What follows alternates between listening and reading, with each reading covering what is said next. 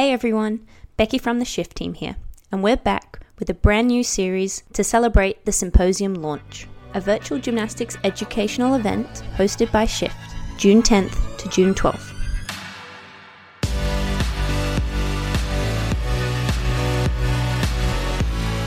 Introducing the Shift Symposium's guest speakers, Lenny Macrina. This week's mini podcast episode is another of the 2022 Shift Symposium's guest speakers, Lenny Macrina, Dave's friend, mentor, and co-founder of Champion Physical Therapy and Performance. Lenny is a board-certified sports physical therapist and a certified strength and conditioning specialist. He participates in clinical research with the American Sports Medicine Institute in Birmingham, and has co-authored several current concept papers, book chapters, and research papers while presenting at various national conferences. He will be presenting on day one of the symposium, discussing everything you need to know about ACL and meniscus injuries in impact-based athletes. Not only the younger kids who are like early talented, but also those transitional years of college and whatever it is that, the optimal dosage of stress plus the optimal recovery does create adaptation. That's like the basic equation of how we're designed. Whether we're doing that with PT or strength and conditioning or in the technical side of throwing or doing gymnastics, the problem is that when you have all these competitive stressors of school and another sport and camps and clinics and showcases, like there's never time to get recovery so your body can adapt. And that's why periodization is so important. But like that's what I see as the biggest issue is typically no one's ever afraid to, if they really care about the sport, they're not afraid to work hard, right? And the coaches want to push them. But the problem is that with either if you're doing 2-a-days and you don't recover at night and you wake up the next morning for practice, you're like 50% in the tank. Like you're completely gassed out. Yeah. So the reason we're being so, sticky about like trying to make sure you understand the optimal dose of stress is because you don't get stronger when you're throwing or when you're doing pull-ups. You get it when you do that, eat well, sleep enough, drink water, take care of yourself and go to bed, and you wake up and you're stronger, you're better over the course of a week. So like that's the equation you have to play with is like stress over a week, stress over a season, and then stress over a career of 10 years from 8 to 18 that you got to manage somebody if they want to get to college. Right. And I think that's what Tim Gabb is trying to do. I'm very curious to hear what he has to say and how we can potentially apply it to baseball. It's a struggle for us right now to be able to apply those concepts to baseball. Maybe he can drop some knowledge on us when I talk to him soon. But I know how are you doing with that? How's that gymnastics acute chronic? Is that working? Are you seeing good progress? I know it's still early. Are you seeing good things with that? Not to turn the podcast into me asking you questions, but I'm just curious. Yeah, that's the real issue, right? Going back to the how much is too much. The real issue is culture change and dealing with people's egos and money and power and status seeking. The other half is finding a better workload equation. And so, I think that, so definitely there's, Tim's done so much good work in other sports. And I think that it's been really helpful to build a system that starts in gymnastics. There's definitely some pushback I'm seeing in the research about how maybe it's not valid and like it's not as good as it thinks. And like obviously the pendulum swings super hard. So anybody who's like, Tim, out of all people I've worked with, I thought he was going to be only a numbers guy, but he does care about the athlete and the person and just talk about the issue. And so that being said, we're developing, we're in the final stages of we pilot data that 10 weeks. And it was interesting to see.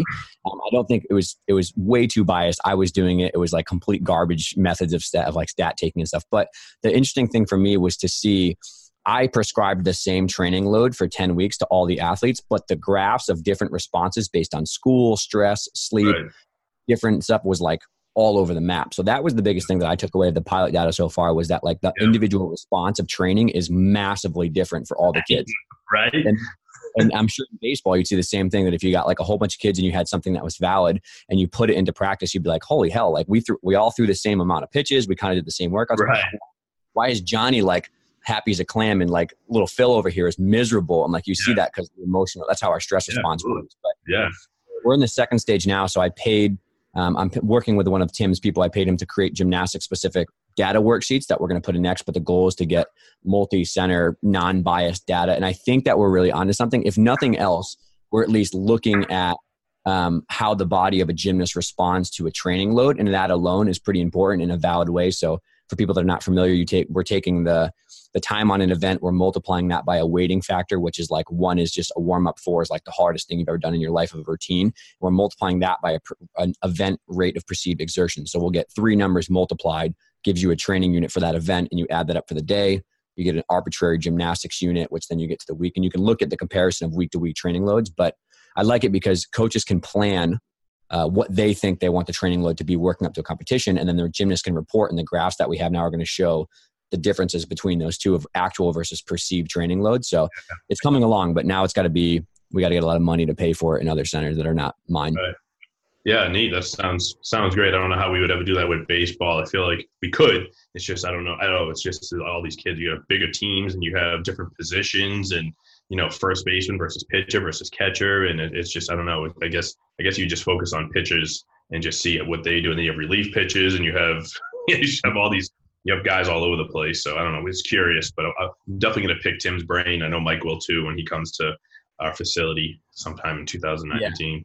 Yeah, I think I think it can be done in baseball too, because you guys have the luxury of better technology, which is what I struggle with. Because the good thing about Tim's work in rugby and soccer is you just slap a GPS on someone, you strap a heart rate monitor, and you can look at like accelerometer data of high speed sprinting versus heart rate versus that. And you guys could probably use the motor sleeve and some other stuff like that with data compared to heart rate, with compared to perceived exertion, and get some sort of thing. The challenge is that there's two ends of workload systems that, if people aren't familiar, there's an external workload, which is like the number of throws, the number of times you impact the floor in gymnastics, the actual work done, like the number of pounds you lift in the weight room.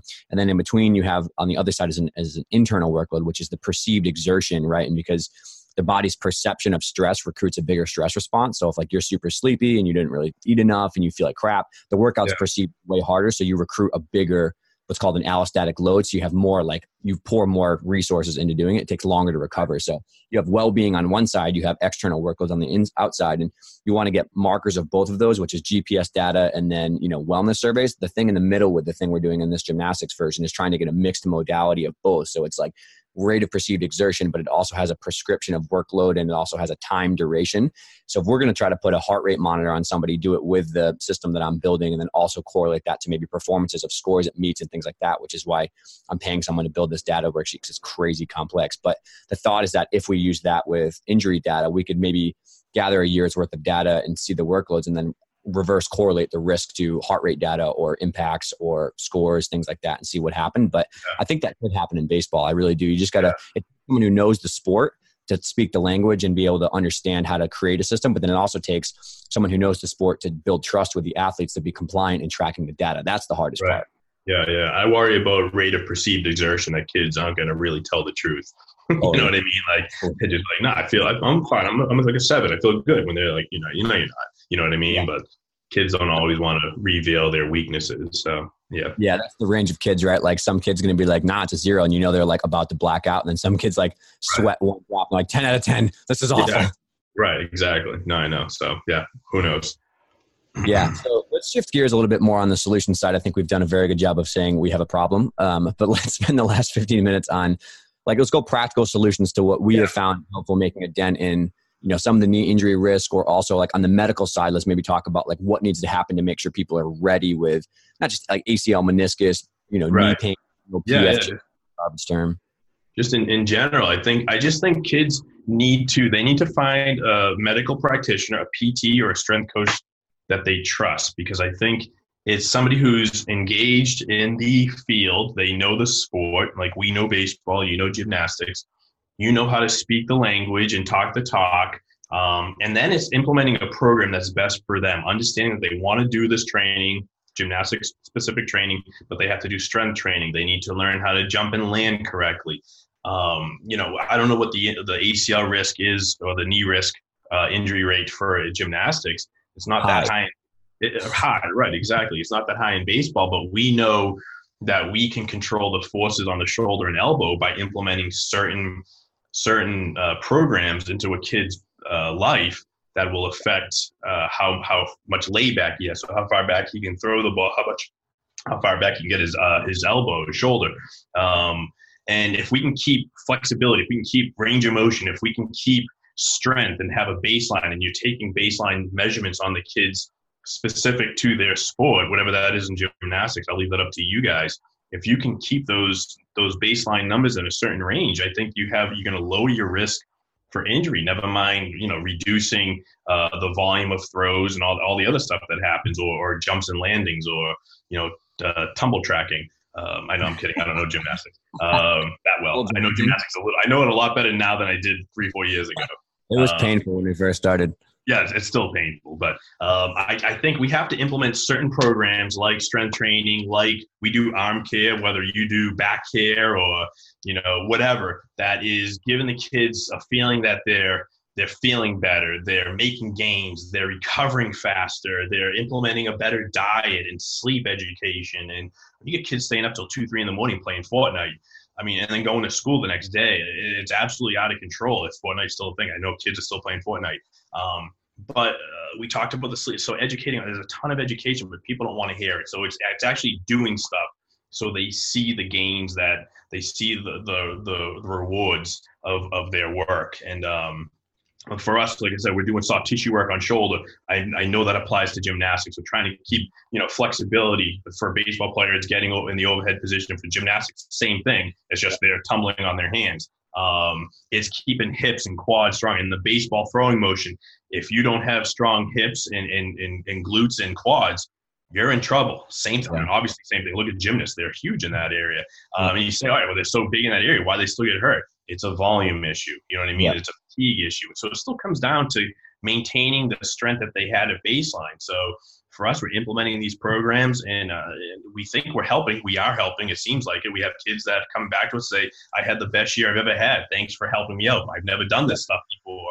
We hear it all the time. So I think we think there's a solution, somewhat of a solution. It's just, it has to be implemented and accepted by coaches and parents, Yeah, I agree too. I think that the practical solutions to these things, number one, like we said, is education, is like not pointing fingers at anybody, but taking accountability for your role and maybe needing to learn more and get new concepts, but working together to educate the athletes, the parents, the coaches, the medical providers, everybody to be on the same page is really important. But then 2 is definitely changing the way we approach flexibility and making sure that the joints are not already getting stressed with like crazy end range stretching or stuff like that, which is what you guys have done a lot of work in baseball to help, pitchers learn about. And then 3, is a better hybrid model of strength and conditioning that's scientifically based and has, good research to support why you're doing certain exercises. Like if you look at Champion, like probably 70% of the programs between baseball and gymnasts that come and work out with us in the summer and stuff are pretty similar, but there's a lot of variability too for the different demands of a gymnast. So it's doing proactive soft tissue care, it's strength and conditioning, it's the delayed gratification of a longer, competitive career, not peaking so early. Like all these things are conversations we need to have that are not happening because of, I don't know, whatever it is, attention and status and trying to get money and young kids to get pushed hard. But those are the real conversations that if you want to make a dent in the knee injury risk, the elbow injury risk, the shoulder injury risk, or back or whatever, like you have to have these hard conversations with the athletes and with the parents and be like, listen, I know you want to push real hard now, but like you're at a super high risk of open growth plates. You're growing fast. Like you're going to get stiff because when you grow, your muscles get a little stiffer and you got to catch up. Like you have a huge risk of injury right now. And like, maybe we need to pull back on competitions. Maybe we need to take like a gap year, so to speak, where we do very minimal competitions and we just work on getting you strong, getting you through puberty, like building a foundation, like learning how to take care of yourself, learning how to go to sleep and recover and stuff like that. Yeah, no, absolutely. There's a lot. There's so many different avenues you can go down as long as people are willing to listen. Some are going to walk out of that meeting and say, like, this guy does not know what he's talking about. He's not what we want to hear. And they'll move on to find somebody else. There's always going to be somebody else out there who's going to say what you want to hear and implement the programs that you want because there's money involved. So you hope that you're putting a good message out and people trust you and word gets out to their friends. And it's happening with you. It happened with you. You got a ton of kids that now come down from all over the U.S., if not all over the world, that are coming to see you. So word is getting out. And I think all that eventually shows. It eventually, you can do everything you can, all the other programs that are out there. I think eventually the honest and true and respectable program that is not going to break the bank and it's helpful and kids are talking about it. I think, and you respect the kids and you talk their language. I think that it comes out and then people will eventually buy in. It's just, you got a long road ahead with the gymnastics world, and we still do it baseball just because it is what it is. There's a lot of old school thinking still going on. Yeah. So I can't imagine gymnastics is still, like I said, tip of the iceberg with gymnastics, but it's out there. It can happen. It will happen. It has to happen. Yeah, it's a little stubborn, but thankfully we see. I agree. I think so. We've had the program going for 4 years in the summer now, and a lot of kids definitely extenuate that and do proactive care. Like I'd say 30% of the people I see are just more soft tissue maintenance, sports performance, which is awesome because we have a good model that allows that. But I think we're seeing now like some of the top NCAA programs who I've been fortunate to work with are saying like, man, I think we're seeing a difference now that we've done this for 2 years. And like a lot of young kids, like some of the girls that I've been working with for 5 years on the medical side, like they've started jumping into the summer program. And like a couple have come back this year and the last year is like, man, I've never had a better college competitive season. Like I felt pretty good. Like I got a little banged up, but like I wasn't like super sore or painful as it was before. And so I think, we're seeing the manifestation of it now kind of emerge a little bit. And, like I said, it takes someone who, is open to learning new things. And like, I've learned so much from you and Mike and Kiefer and all these other people that I would never have exposure to if I just sat in my four walls in the gym and said like, nope, you guys don't know what you're talking about. Like gymnastics is different, right? Gymnastics is unique, but it's no different than any other sport in terms of the principles that you need to be successful. Right. I think the one thing gymnastics is different and for some is the jumping and landing. We didn't hit upon that. And I want to talk about that because jumping and landing is critical because we see if you jump and land, sometimes jumping, but if you land a certain way, you have a higher risk of tearing your ACL, like higher risk of hurting your knee. And I feel like the gymnastics changed the rules where you don't have to land so upright, so extended in the knee where you can land with a little bit more flexion because we know if you land in a little bit more flexion, so the knee is a little bit more bent when you land, you're recruiting more of the muscles, you're getting more co-contraction of the quads in the front and the hamstrings in the back to kind of stabilize the knee. I think teaching jumping and landing techniques has been shown to reduce injuries to about 67%. There was a meta-analysis that just came out, I think it was last year, by Tim Hewitt and Kate Webster, kind of bigwigs of the ACL research world. And they showed a 67% reduction in ACL injuries if you teach how to jump and land. If you teach neuromuscular control drills that are helping the kids get stronger and land a certain way and land quieter and softer. So I think like we have to implement the right programs to our kids. And hopefully the gymnastics world will allow the kids to jump and land correctly, so to speak, and not so vulnerable where you're basically a jumping and landing that is accepted in gymnastics is putting that kid at a really high risk of hurting the knee joint, Yeah, absolutely. And you read my mind because this is what I wanted to end on before we split. And so the reason this still exists, I don't know where this came from, if I'm being completely honest. Like I got taught to land like that just because I think it honestly, the only thing I think of is it's aesthetics. People think it looks prettier and like a ballet or land like that. But like ballet dancers don't do triple backs off high bar and land with forces 15 times their body weight. And so, I think that's been the biggest struggle. And it's a perfect point to end on because it speaks to everything we've talked about is like the research is clear that this is something that can massively reduce the injury risk of everything, not even ACL tears, but the stresses through the Achilles, the stresses through the knee, that stuff. Exactly. So if we know that, like, so for people that are not familiar, so the gymnastics way, obviously, as you would know, is more of like a feet together,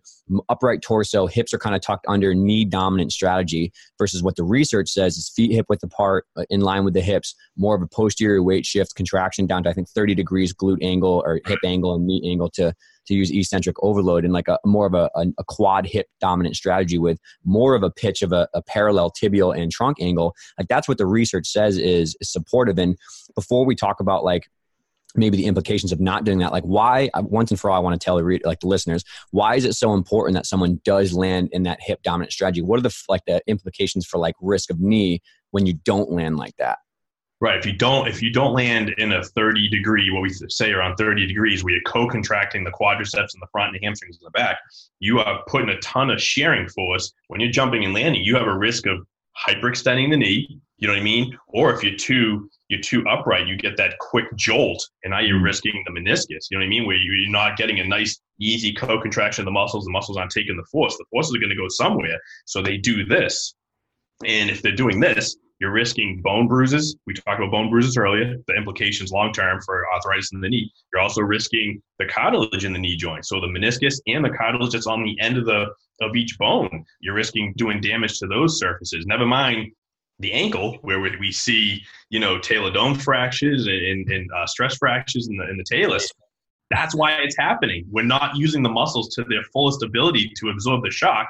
And the forces are going to go somewhere, right? And they're going to probably go through the soft tissue, the bones. And now that's when you start dealing with other issues. And if they're too upright, maybe you start landing in an extended position. Now you maybe low back is implicated as well. So you get low back, hip, knee, ankles. There's so many different joints that are affected by just not landing correctly. Never mind, we already know a 67% reduction in ACL injuries if they're taught to jump and land correctly and get stronger in that position. You know what I mean? So I mean, it's an easy 67%. Like, why not do it? But I know the sport of gymnastics is traditionally not landed like that. I guess you would get penalized, right, if you don't land. Exactly. You get deducted in score if you land.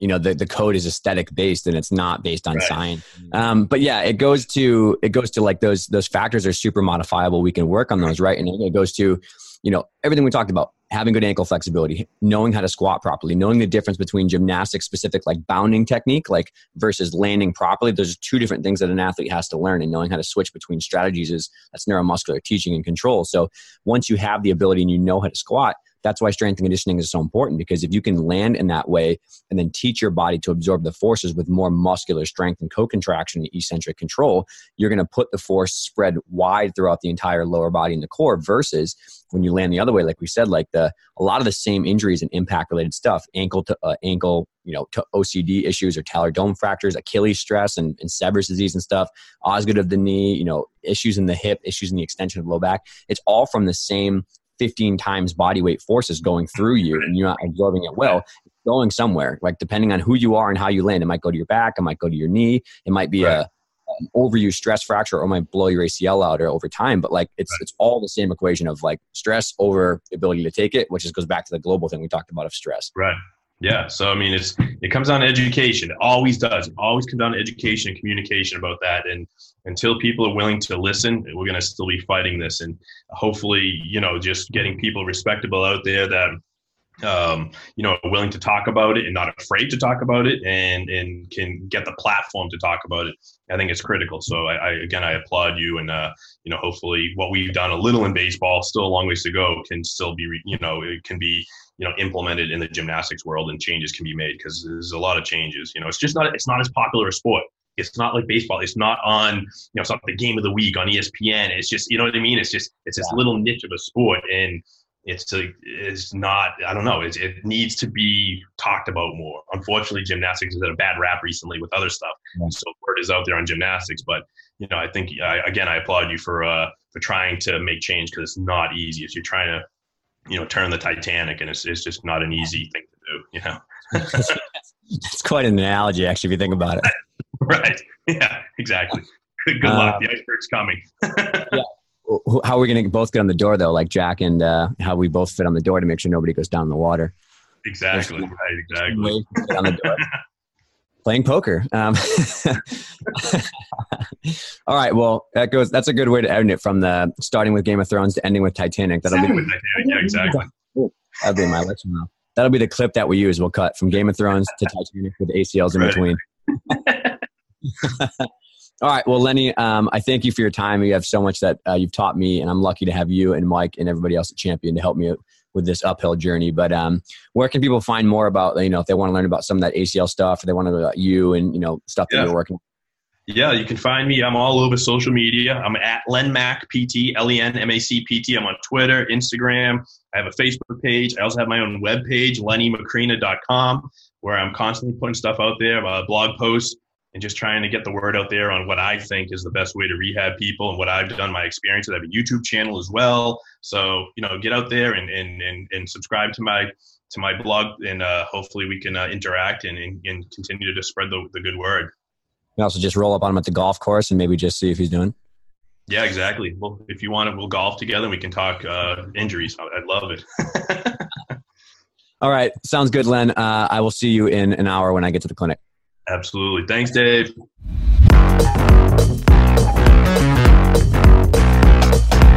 Hopefully you enjoyed this mini podcast episode. Tickets and full information can be found online at www.shiftmovementscience.com/2022 Shift Symposium.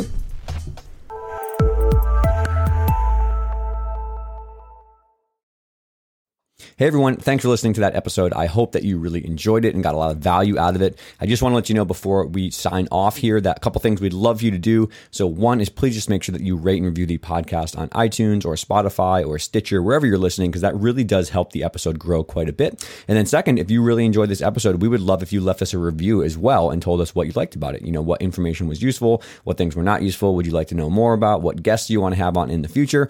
And then also, as you kind of go about your day, if you found something really useful, just just toss it up on social media. We love to hear from people on Instagram or Twitter or, all the different websites that they're using for social media. Facebook is great too. But yeah, let us know what you like, because honestly, the podcast comes from people who just tell us what they're finding useful. And that's how we create the next set of content. So yeah, tag us in the podcast or tag us online, whatever you're doing, and let us know what you think. Thanks.